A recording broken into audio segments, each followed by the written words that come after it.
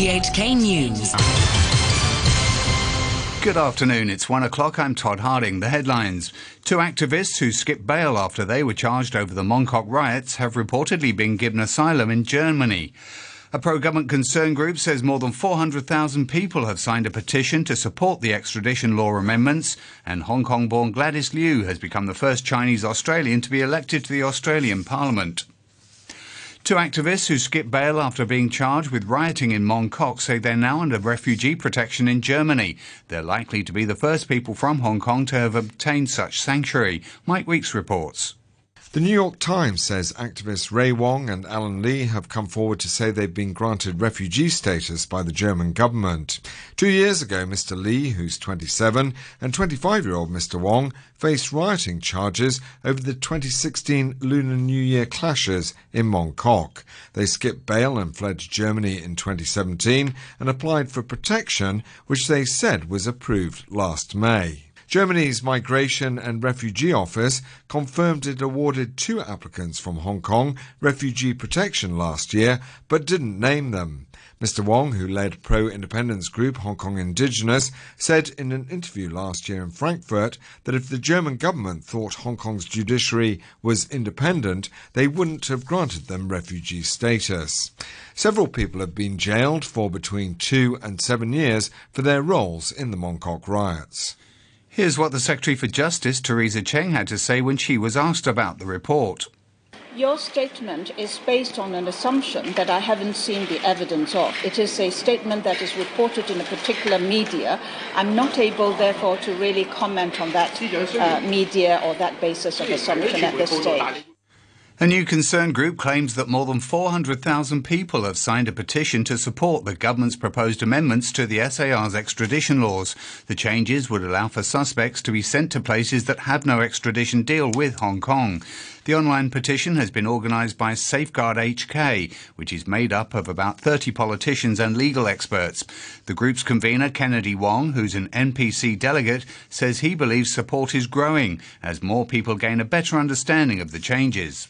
I would say that this piece of legislation does not affect 99.99% of ordinary Hong Kong residents.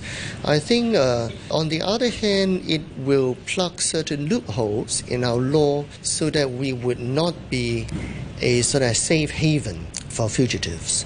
So I think ordinary residents, they understand more and more about, what this piece of legislation really means.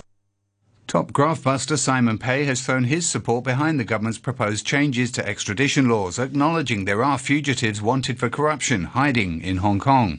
The ICAC commissioner said the city cannot become a safe haven for criminals. He said the government's proposals to allow for the transfer of criminals on a case-by-case basis shouldn't undermine the ICAC's cooperation with global counterparts. ICAC is a law enforcement agency, and we have the responsibility to maintain the rule of law in Hong Kong. And as a law enforcement agency, if there is any loophole in our existing law, we support to amend the law and to plug the loophole.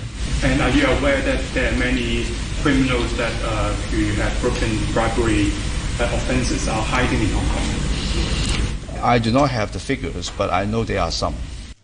Former Chief Secretary Anson Chan says the entire credibility of the Chief Executive Carrie Lam, however, is in tatters, accusing her of riding roughshod over people's concerns about the controversial changes to the extradition laws. Ms. Chan urged people to take to the streets at a planned rally next month against the proposals.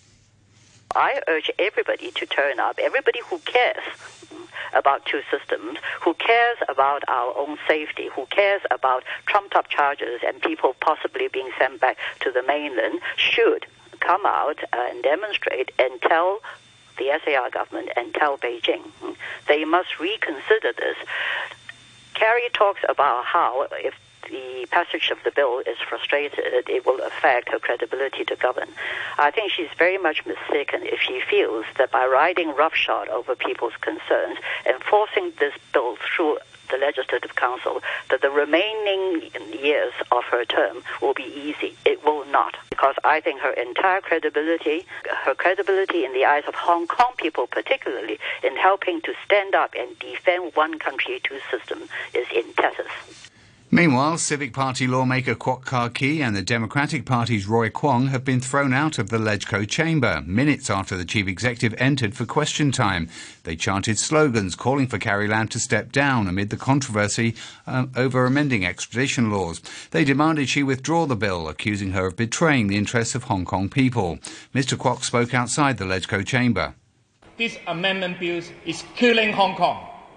The so-called one country, two systems actually will be destroyed by this amendment bill.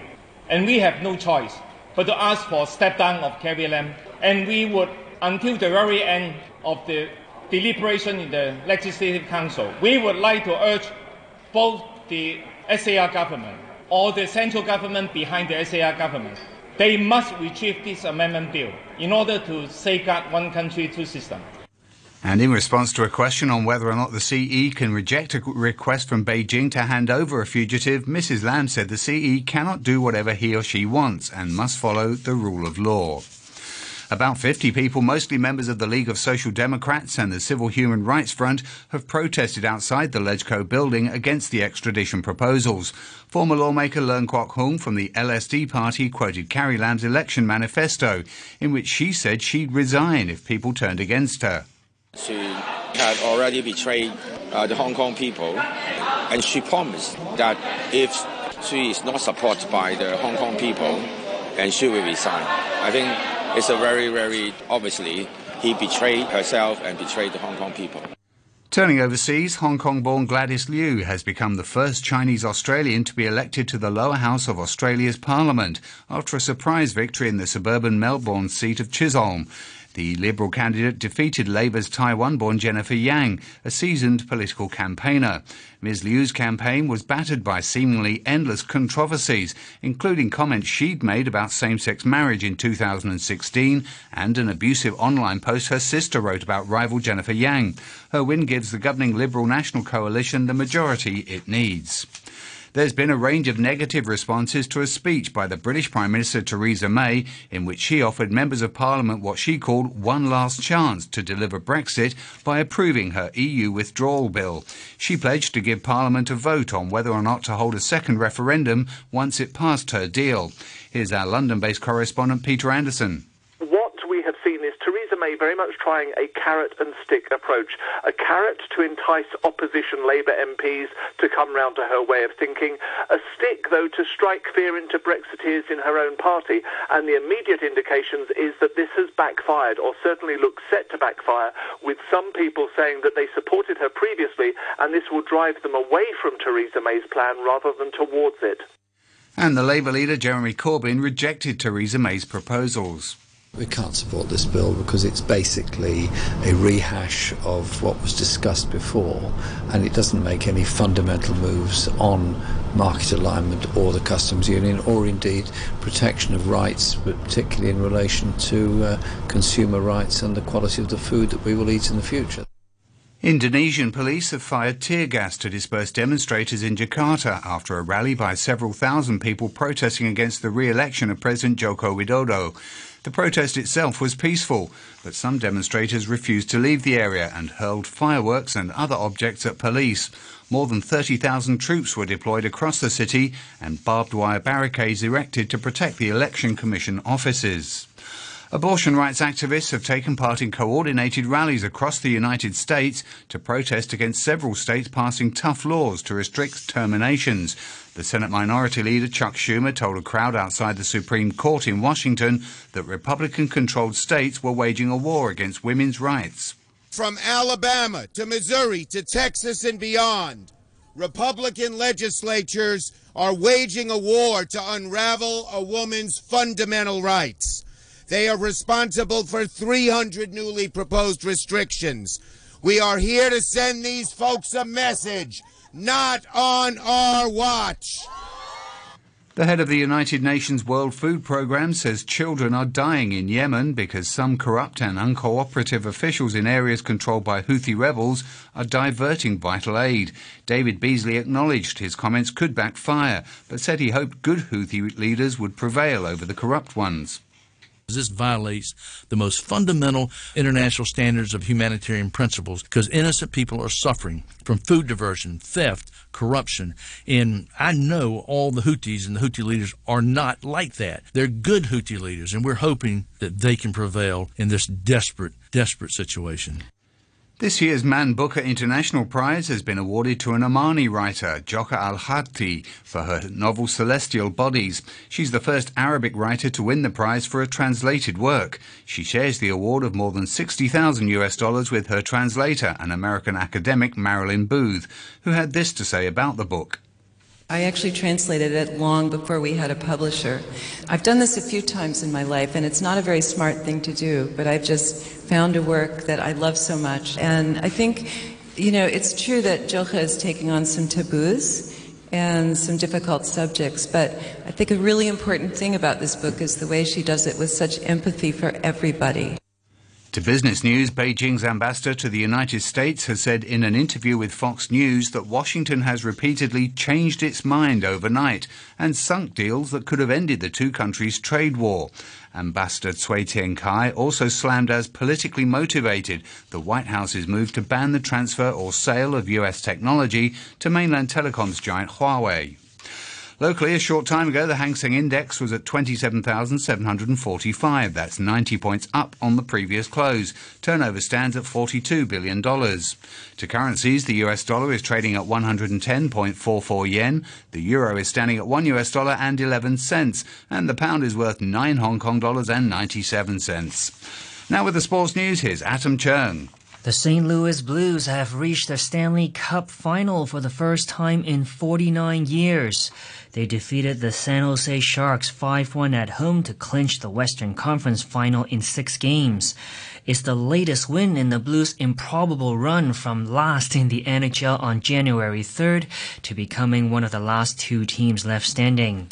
Here's forward Patrick Maroon, who took less money in the offseason to sign with his hometown team. This city's been waiting for this for so many years now, and it's a privilege to put this jersey on and do it in front of this crowd. 4 more wins. We got to continue what we're doing. It's just unbelievable where we were in the beginning of the year to where we are now. This team's relentless, and it's going to continue to be relentless.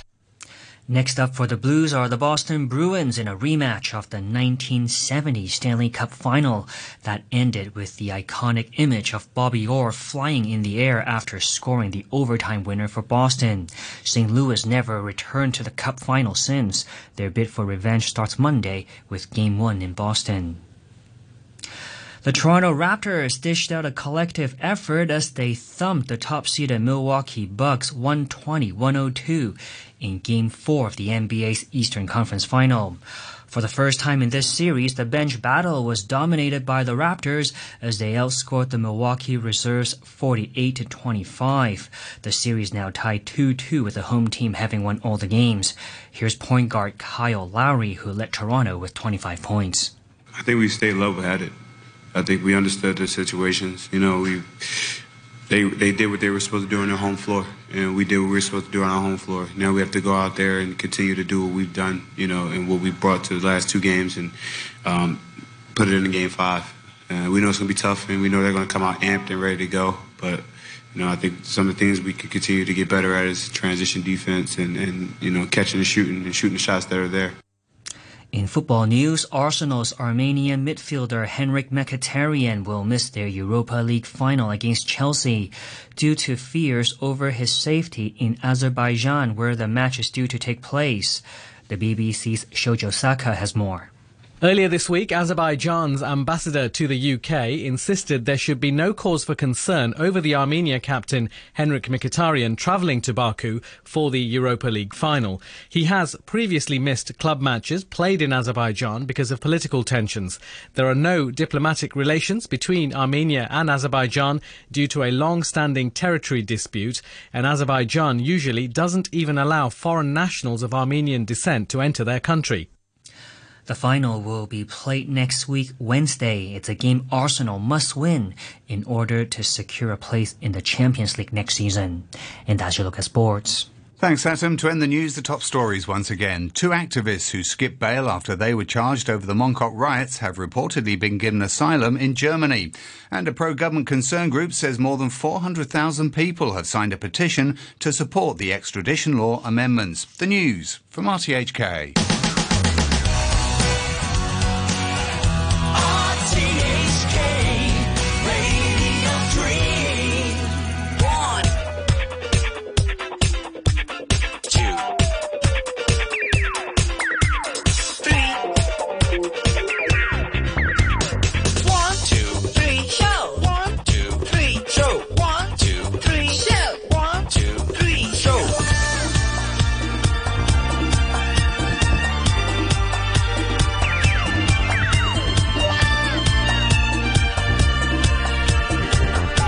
Good afternoon and welcome to the 123 show with me, Noreen Mayer.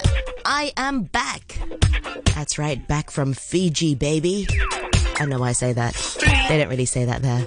Anyway, I'll tell you more about my trip later on the program. First of all, many thanks to Sadia Osmani sitting in for me, holding down the 123 show fort right here on Broadcast Drive. We're talking about 2 big topics on today's show. First of all, we're talking about relaxation and how to de-stress in one of the most stressful cities of the world, in Hong Kong. We'll be chatting with Martha Collard, the founder of Red Doors Studio, on how to relax in this city. And after 2:30, Cruzanne McCalligan will be joining us for our usual midweek column. And this week, we're talking about fear. Why do we experience it? And is it true that by facing our fears, we are conquering them? We want to hear from you as well. Feel free to drop us an email, 123show@rthk.hk. 16 minutes past 1 o'clock. This is Gloria by the Lumineers. Gloria.